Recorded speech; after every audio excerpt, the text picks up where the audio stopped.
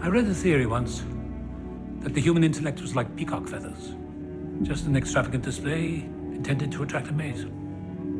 All of art literature, Beethoven, Mozart, William Shakespeare, Michelangelo, and the Empire State Building. Just an elaborate mating ritual. Welcome to Decrypted, Ars Technica's podcast devoted to the television that obsesses us. Right now, we're watching Westworld. I'm Annalee Newitz, your host. I'm Ars Technica's tech culture editor, and my guest this week was a writer on season 1 of Westworld. His name is Charles Yu, and he's right there in the credits as story editor on a bunch of the episodes. He's also the author of one of my very favorite science fiction novels, which is called How to Live Safely in a Science Fictional Universe. So I definitely urge you to check that out. But first, we need to get Charlie to tell us all about what the hell happened this week on Westworld. So let's get started. Thanks for being here to talk to me from kind of the inside of the writer's room. I have a lot of feelings that I need to process with you about Bernard, so I hope that you're prepared to talk a little bit about that. The episode that just aired, we learned... What is this, Bernard?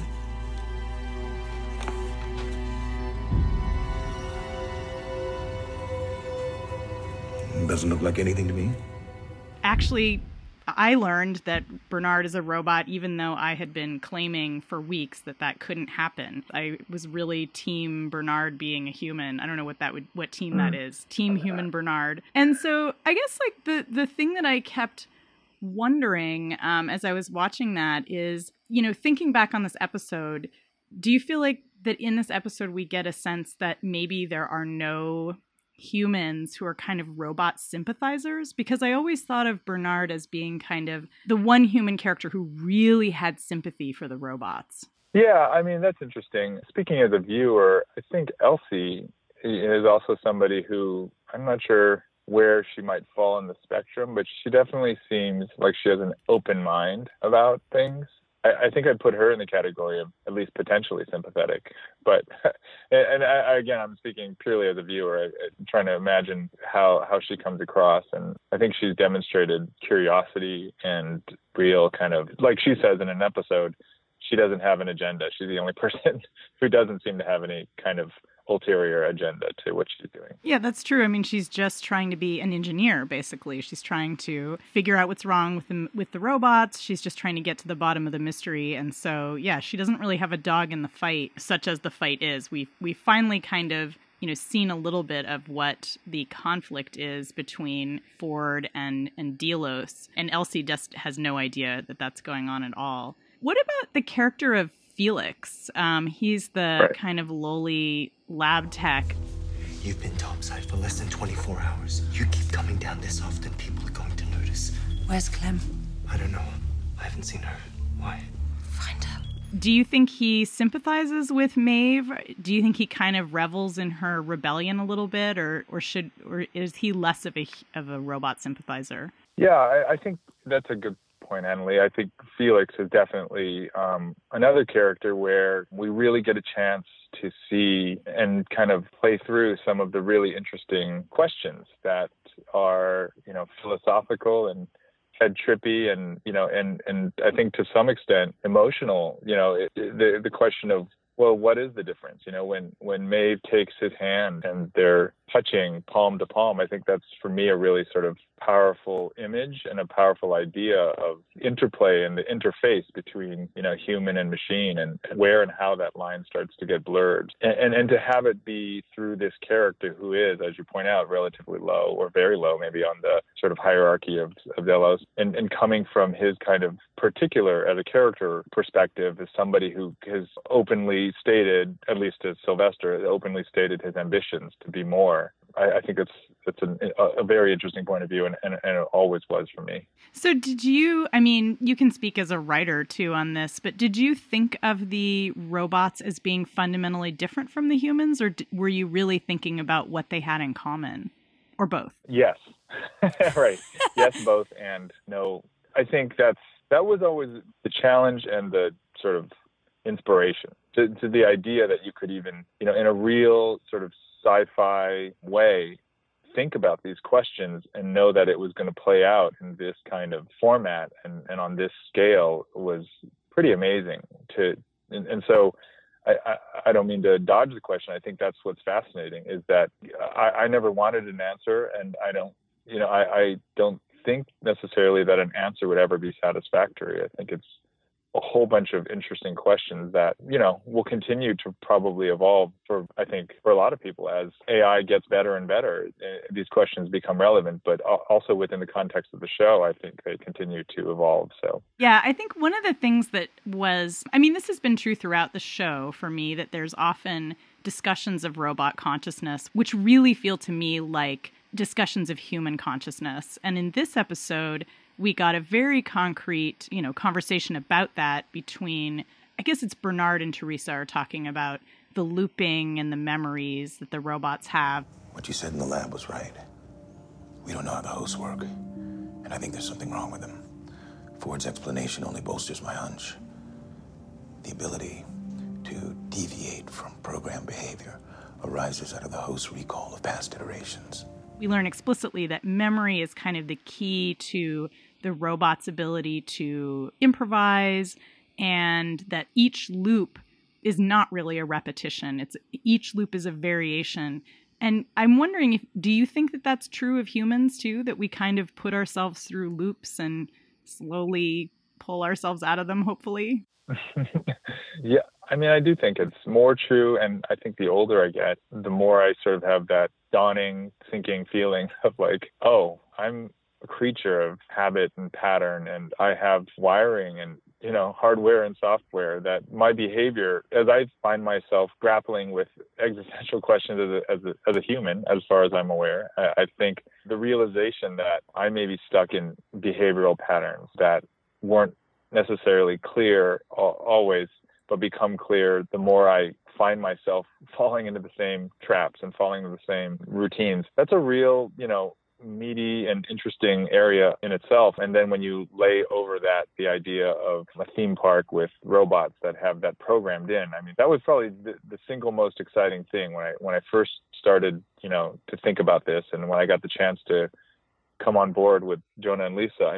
The idea of these loops, these narrative loops that they had ingeniously kind of put into the structure of the pilot, it blew my mind. And it still seems like the most exciting part of the storytelling for me, just as a dorky metafiction kind of nerd, someone who loves the idea of talking about stories and stories about stories. That's of particular interest for me, as for many reasons. So let's dive into talking about the stories, because one of the themes in this episode was we learned that Ford's real bone that he's picking with Delos, he has a lot of bones he's picking with a lot of people, but The board will do nothing. Our arrangement is too valuable to them. They test me every now and then. I think they enjoy the sport of it. Delos is trying to just get a local copy of all of the IP that he is hoarding in the park. And he says, I just want to tell my stories. And it's really Delos that keeps trying to take them and turn them into IP and to intellectual property. See, Arnold and I designed every part of this place. It was our dream. Did you really think I would let you take it from me? It's like we're seeing this conflict between people who want to just tell stories and people who want to monetize the stories, and not just the stories, but the data that's been produced by the stories. Yeah, Ford is an enigma. He's very mysterious, and I think we haven't quite seen, as you would probably guess, quite seen the extent of his plans, and I don't think we yet know his motivations. And I think that's probably true of the corporation as well. But we are, as you point out, starting to see some of the initial chess moves of what their interests are, what their, beginning positions are here.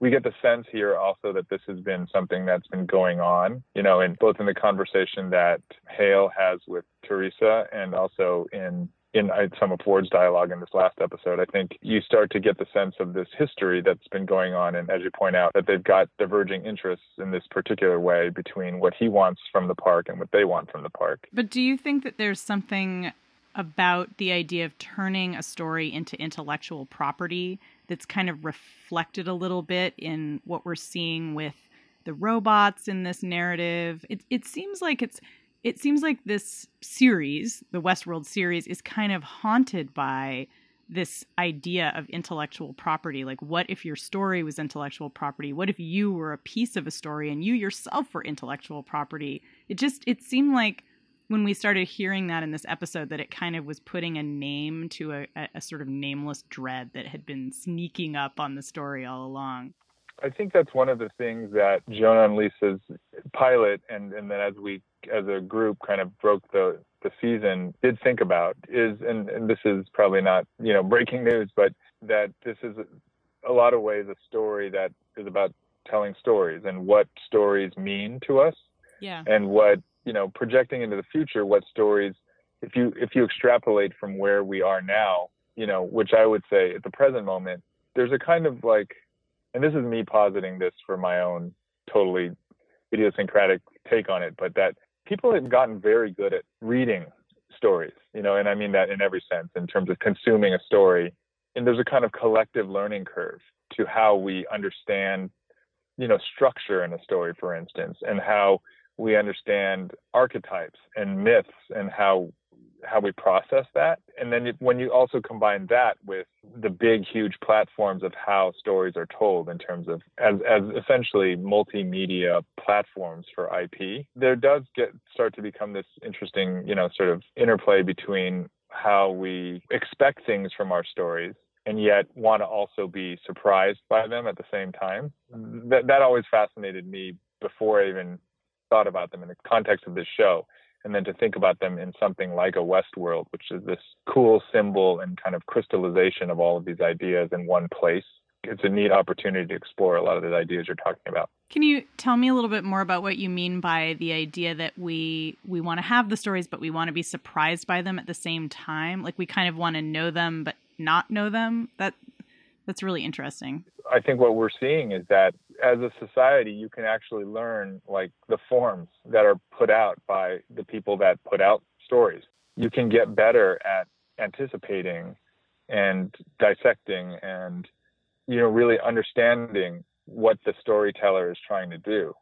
And then that becomes a kind of feedback loop. And this is really me going off on it. I don't speak for any other writers on this, but okay. Yeah, except maybe by accident. But I think there's an interesting feedback loop for me that between a storyteller who knows that's the audience, who kind of becomes in dialogue with the audience, and I think to some extent you then go from a kind of one-way storytelling to a storytelling of sort of rational expectations in a market, right? It's like if everybody knows that something is going to happen, then they sort of price that into what's going to happen. And then how do you ever get something that's going to be a real surprise or a real subversion of what everybody is trained to expect? That's, to me, a sort of an interesting question because, one, why do certain forms have a kind of appeal for us? Like why, for instance, does a kind of classical 3-act structure, for instance, or why would like the hero's journey, for instance, be something that persists over time?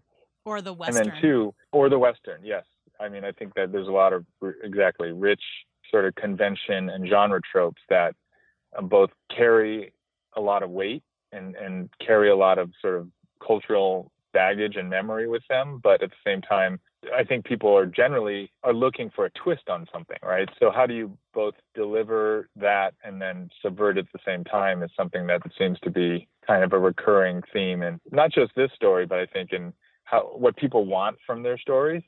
And what's really interesting about, I think, what Lisa and Jonah try to do is they're sort of seem to be aware of all of this, and they're trying to tell a story within that environment, and I thought that was a really interesting challenge because when you have this kind of platform and it's on HBO and it's like everybody's going to be bringing certain expectations to this show, and then to still manage to surprise people, I think it is an impressive feat. But I mean, it was definitely a challenge in terms of how do you create something new when so many things have been done and people have gotten so good at, kind of putting out all of the possible theories that might be out there. Yeah, I mean, that's the Man in Black's character. He is basically looking for that surprise and that twist. Like that is his quest, is really for, the meaning of the story that deviates from what he's already seen, something new. And I think that's interesting that he's kind of the built-in fan audience in this story. And he's kind of,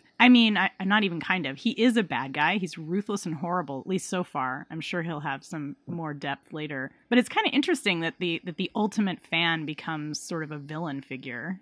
That is funny. I don't know if that was totally like, not to slam any kind of fans or anything like that. I think fans are probably not villains, but yeah, that is interesting. He's not representing every fan. He's kind of the fan like we see in a movie like Misery, or a book and a movie like Misery, where it's kind of the super fan who just really, wants to own the narrative essentially and wants to kind of control it by finding every little piece of it and getting to its core. So one of the things also about storytelling that I think is so interesting about Westworld is the fact that stories are dangerous and they're harmful. They're not just a game. I mean, it is just a game for the humans who are visiting the park, but for the robots who have to kind of go through these loops every day, it's traumatizing, it's haunting, and physically dangerous. And I wonder what you're thinking as a writer, or what you guys were thinking in the writer's room about that. Were you consciously trying to dramatize how dangerous stories can be? And were you thinking of any real life analogs to those stories and how people might be harmed by them? Yeah, I think it's a really interesting question, because I think stories are obviously, I'm a fiction writer, and stories are very important to me, and I think they're incredibly important in many ways. I don't always associate them with danger, and yet, as you were talking, I realized that there is a kind of one inherent danger I think of is you can get wrapped up in the story in a way that can really cause you to lose your ability to perceive reality in an unbiased way. That's a pretty loaded statement, I guess, and take it in the context of whatever context you want to take it in. But that yes, a story has I think unique power over the machinery of our sort of cognition, I guess, right? That's a really highfalutin way of saying stories can grip us in ways that probably nothing else can, in terms of like, you can make a logical argument, or you can make, a sort of clever sort of rhetorical argument for something. But if you can put something in a narrative and get someone invested in that narrative and feel like they now want to know where that narrative leads, or they feel that they are the protagonist of that narrative, I guess it probably goes without saying that that's an incredibly powerful thing, and that's probably really dangerous thing too, potentially dangerous thing. I mean, obviously it can be the opposite of dangerous. It can be life-saving or liberatory or subversive in a good way. But we see in this episode William having that exact experience of getting so sucked into a fictional narrative that his real life becomes pretend for him. I know you have someone waiting for you at home. Oh, that feels so unreal now. I used to think this place was all about pandering to your baser instincts. Now I understand. It doesn't cater to your lowest self. It reveals your deepest self. And he feels like he's become his true self within a story. And, the more that he becomes himself, the more violent he becomes. And the more he does things without worrying about the consequences, like allowing Dolores to feel like they're partners now.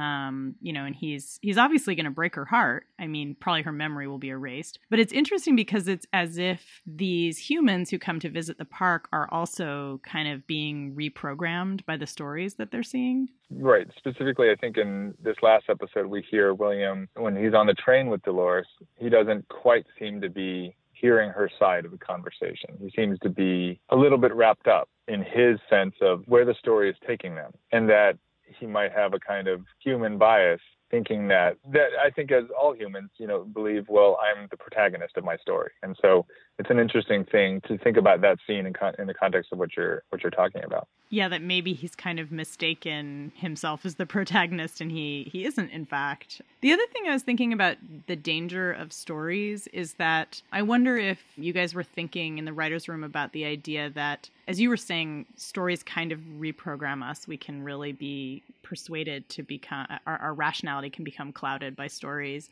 And, the robots in Westworld, they've been programmed to play a role in a story And I wonder if that's part of the danger of stories, is maybe when you buy into a story too much, you think, well, there's only a limited number of roles for me to play in reality. My question is whether you guys were kind of thinking about the robots as being victims of stories. Yes, I think, and this is something I think you touched on, and I thought in the last episode of Rose Decrypted, Eveleth, you talked a bit about the very limiting roles for both the male and the female hosts, I guess, in terms of what their possibilities are. And another constraint on top of that is that they're in this Western setting. And so you have the added constraint of them being in a particular time period where roles were even more fixed and even more sort of circumscribed. And so I think Dolores and Maeve are absolutely, locked into oppression in their very narratives, are just completely engineered so that they are going to experience a lot of punishment and pain at the hands of the guests. Yeah, and I mean also at the hands of the Western itself, because it is a violent genre. It's about colonialism. It's about, clashes between cowboys and Indians, as we saw in this episode. And so they're sort of just trapped in this kind of pretty dark period in U.S. history. They're getting kind of the worst of everything. And then also they're having to kind of entertain their human guests. So Let's talk a little bit about what it was like in the writer's room. Did you kind of all get together and do world building together? Did you come together and then kind of like break apart to write episodes? How did it work? Yeah, no, that was definitely, and this was, my first writer's room. And I was really amazed and inspired because basically we spent a good amount of time early on really thinking through a lot of the things that we're talking about in terms of themes, in terms of storytelling and the Western and narrative and AI and talking about everything. And then once we kind of had a huge inventory of ideas and stories, then it kind of becomes a process of breaking it season. And then from there, further breaking that out into episodes. And so you're listed in the credits as story editor. I never understand what any of these titles mean, because some places have producers and some people have, so what did it mean that you were the story editor? What did you get to do? It meant I was the new guy. I was actually the So you were like rookie. Felix in the basement, kind of working on taking MRSA out of the storyline. Yes, basically. I was lucky enough to be part of the room of people that all of whom had more experience than I did. So they were Hallie Gross, who you might have seen was co-credited on the last two episodes, as she co-wrote with Jonah Nolan. And she was also story editor. And then there were a bunch of writers who were all fabulous, and their names will appear. Most of them are in the front of the credits. So there were a bunch of us writing all together. And so I was the new guy kind of learning and absorbing and trying to contribute when I could. Having read your novel, How to Live Safely in a Science Fictional Universe, I know that you're a guy who's really interested in meta-narratives, and that's an example of a novel which is not just a great novel, but it's also about kind of writing novels and what does it mean to kind of find out that you're in a narrative kind of in the middle of your life. You realize, oh, actually my life is also a story. I mean, that's one of the many things that's going on in that book. And I kept thinking as I was watching this show, I'm like, of course Charles Yu is writing this show because he's so interested in the mechanism of storytelling. And I wonder if there's anything that you kind of got in there, or like any ideas that you kind of helped work on that made it into the final product that you feel like proud of, that are about storytelling or anything else? It's hard to separate. It'd be as if, we all cooked a meal together and then I tried to point to a certain bite. Right. The show is really created by Lisa and Jonah, but yes, we all as a group certainly brought our own experiences and our own particular kinds of storytelling to it. And if I could be immodest for 1 second, I think I was interested, and probably talked more than anyone else was interested in, some of the meta and other philosophical aspects of it. I mean, I loved the idea of this place as a front stage, backstage place. I loved the idea that we could see the texts and how they would be storytellers, and what that would mean for our ability to make comments about what stories mean and how they operate on people. But I think all of that was already baked into it. It's more just that I got, like you're saying, I got to live out a fantasy in getting to play in this particular sandbox. One of the scenes that I think is so effective in this story, I mean, there's a number of scenes where we kind of see characters being built out of traits. And at the same time, we're seeing stories being built out of little chunks and out of characters. And I wonder if, as you guys were putting this together, what were you thinking about the idea of authorship? Like, who are the authors of the story? I mean, I know Ford thinks he's the author, but we know that's a bunch of bullshit. So who do you think? Well, I think it is anyway. So who do you think the authors are in this story? I mean, I think the very question is what's driving the mystery and for me, driving the central kind of, it's my fascination that's not an easy question to answer, right? I mean, you have Ford as a human author.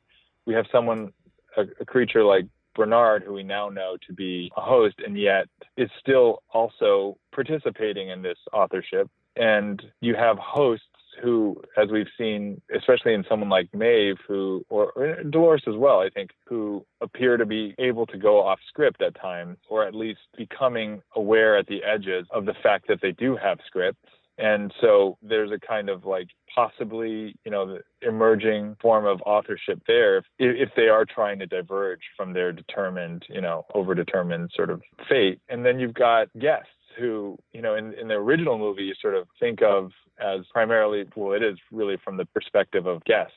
And here I think the series has subverted that and inverted that so that the guests seem to be, of all those groups, seem to be sort of like the least authors of anything. They're sort of just along for the ride so far. Ostensibly, they're also thinking, you look at someone like the Man in Black, he states he's trying to go on his narrative, right? So he's figuring out what kind of story he's in. So, and the Man in Black says, you needed a villain and you didn't put one in, so I'm going to play that role. Right. You're right. I mean, of all of the guests that we've seen, I think he's closest to being an author that, as opposed to Logan, who's just kind of like, yeah, I'm here to find Pariah. Now I'm done.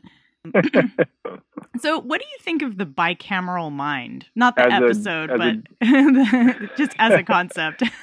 Yes, the Julian James's origin of consciousness and the breakdown of the bicameral mind, which is, I remember talking about it, and it's a fascinating theory to me. I mean, it's one of those things where it's like, whether or not this is true, or forget true, whether or not this has any kind of scientific, plausibility. Yeah. It's one of those things that completely takes me out of my mindset and makes me question things that I normally wouldn't question, which is, why couldn't consciousness be, the way I think of James's theory is that consciousness is essentially like a software upgrade that we didn't have. It didn't have to be in the hardware of the brain. That human consciousness was, in fact, something developed at a specific point in time, or at least over a specific range of time. It wasn't always there. And it doesn't have to be there in the way we think. And it requires a kind of meta-awareness, essentially. I still enjoy sort of just rolling around with that idea, because even if I don't ultimately believe in it,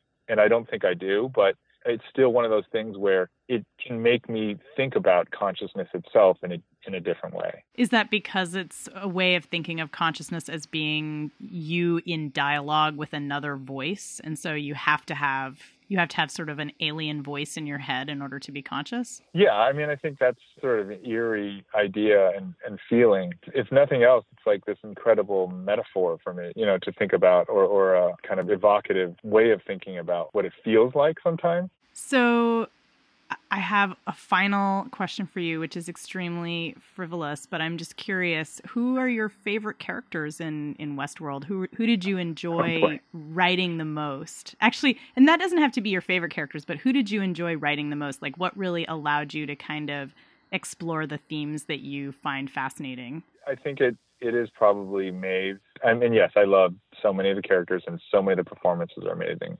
But I think Maeve and Bernard and Felix, I would say. I think Maeve, because she is at this weird place where Dolores is sort of, we see her going through her own journey in the park here. And then Maeve we see down below with the techs.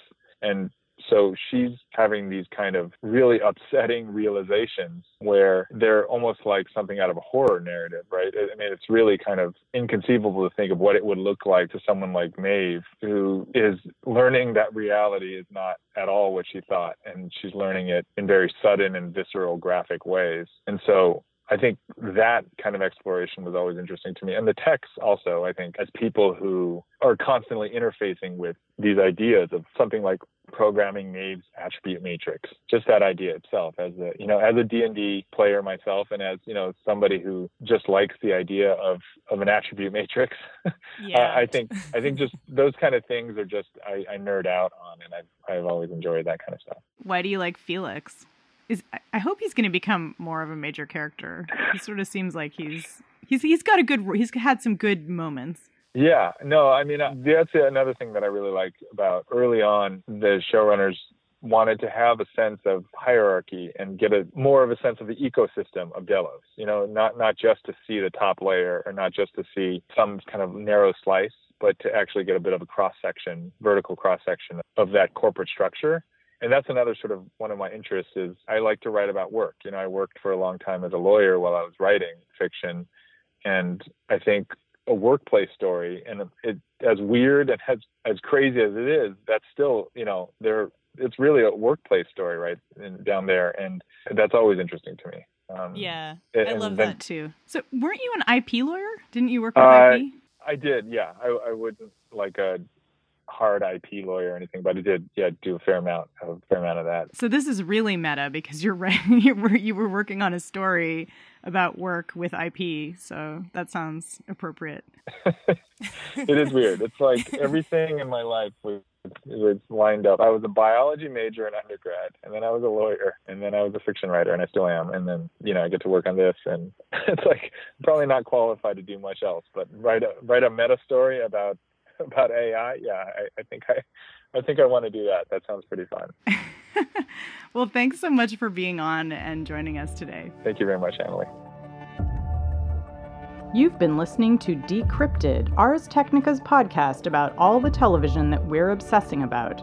I'm your host, Annalie Newitz, and I'll be here every week obsessing over Westworld until the season is over.